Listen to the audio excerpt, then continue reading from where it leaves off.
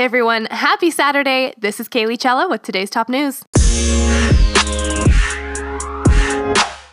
With a gospel choir, black cellist and bishop, Oprah, Serena, and Idris Elba in the audience, and an African-American mother of the bride, Saturday's wedding of Prince Harry to American actress Meghan Markle was a blend of the solemn and the soulful. Guess who's coming to Windsor? The ceremony married the pomp and circumstance of Britain's most sacred institution with elements of black culture, drawing viewers not normally drawn to the spectacle of the monarchy. Joy Widgeon, who attended a house party in Burlington, New Jersey with her 6- and 8-year-old daughters in tow, said, quote, "This was Black history. African Americans were front and center at the royal wedding. This was the first time, and hopefully it won't be the last time. I am here for it." Race has loomed over the couple's relationship from the very beginning. After the pair went public in 2016, Harry lashed out in a public statement at what he described as racial undertones in media coverage and overt racism toward his then-girlfriend, who has lamented such views. At the announcement of their engagement last fall, many black women around the world cheered the news as a fairy tale that doesn't always include them.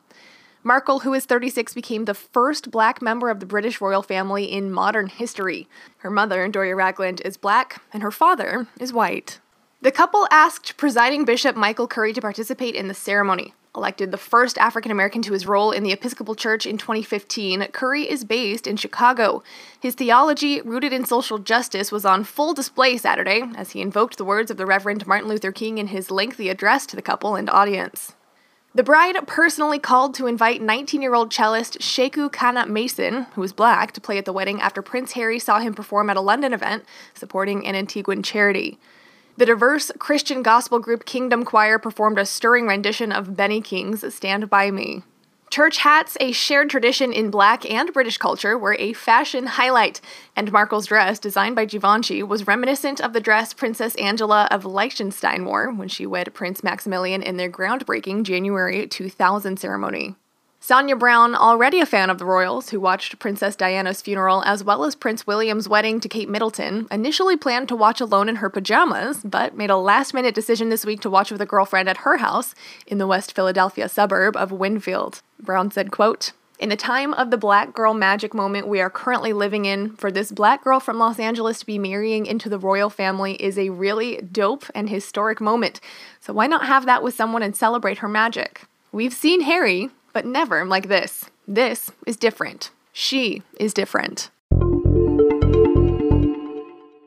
Just hours after the nation's latest school shooting, the debate began anew.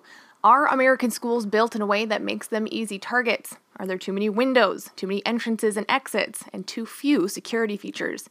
The questions expose yet another divide, with Second Amendment activists and some security experts calling for safer school designs and some gun control advocates saying it's a distracting side issue that avoids more meaningful action. The debate began after the 1999 mass shooting at Columbine High School in Colorado and gained more attention in the aftermath of the 2012 shooting at Sandy Hook Elementary School in Newton, Connecticut. On Friday, in the hours after a student shot and killed 10 people at a high school in Santa Fe, Texas, the state's lieutenant governor suggested again that it was time to examine school layouts. Lieutenant Governor Dan Patrick said, quote, "There are too many entrances and too many exits to our over 8,000 campuses in Texas," explaining that those points can't all be guarded.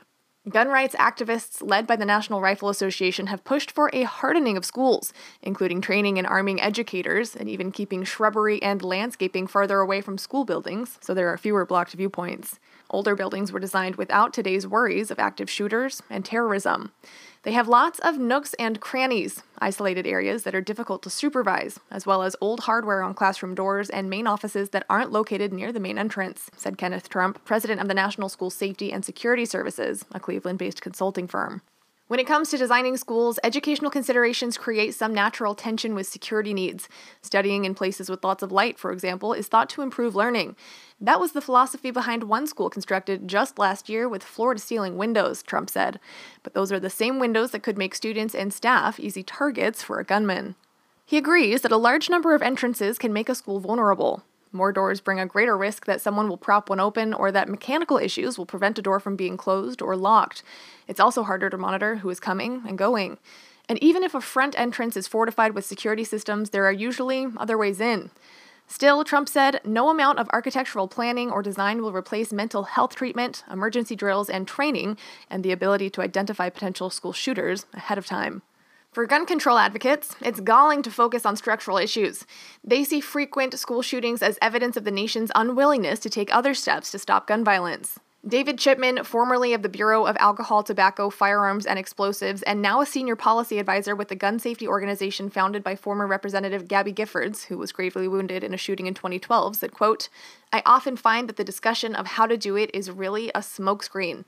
How to do it isn't really the issue. It's, do we want to do it, and are we willing to pay the money?" After the 9/11 terror attacks, the United States took steps to secure government and public buildings, from airports to concert halls. It's now routine to go through a metal detector before entering. Yet those same steps aren't common in public schools, making them, he said, more dangerous than prisons, saying, quote, "There are some places that we've decided as a nation that we will not allow violence to ever occur. But school is not one of them, yet." According to authorities in Guyana and a retired pilot for Cuba's national airline, the Mexican charter company whose plane crashed in Havana, killing 110 people, has been the subject of 2 serious complaints about its crew's performance over the last decade.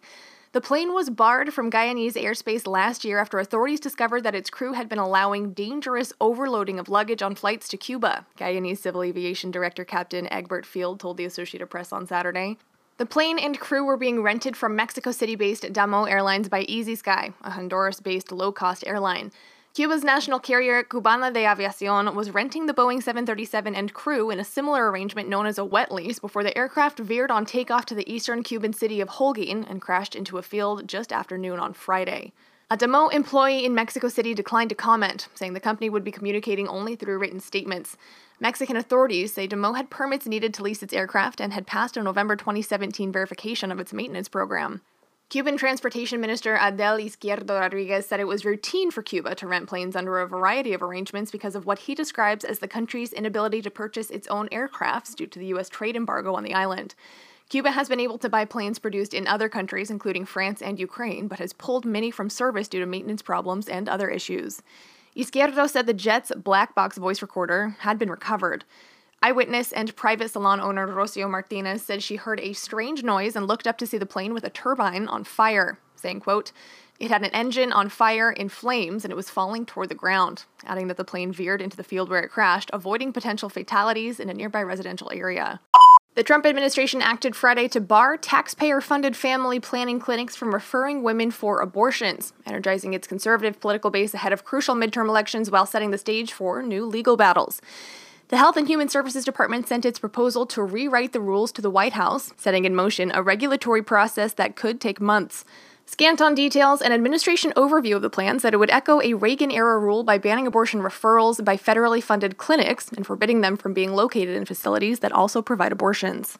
Planned Parenthood, a principal provider of family planning, abortion services, and basic preventative care for women, said the plan appears designed to target the organization. Executive Vice President Don Legan said, quote, "The end result would make it impossible for women to come to Planned Parenthood, who are counting on us every day."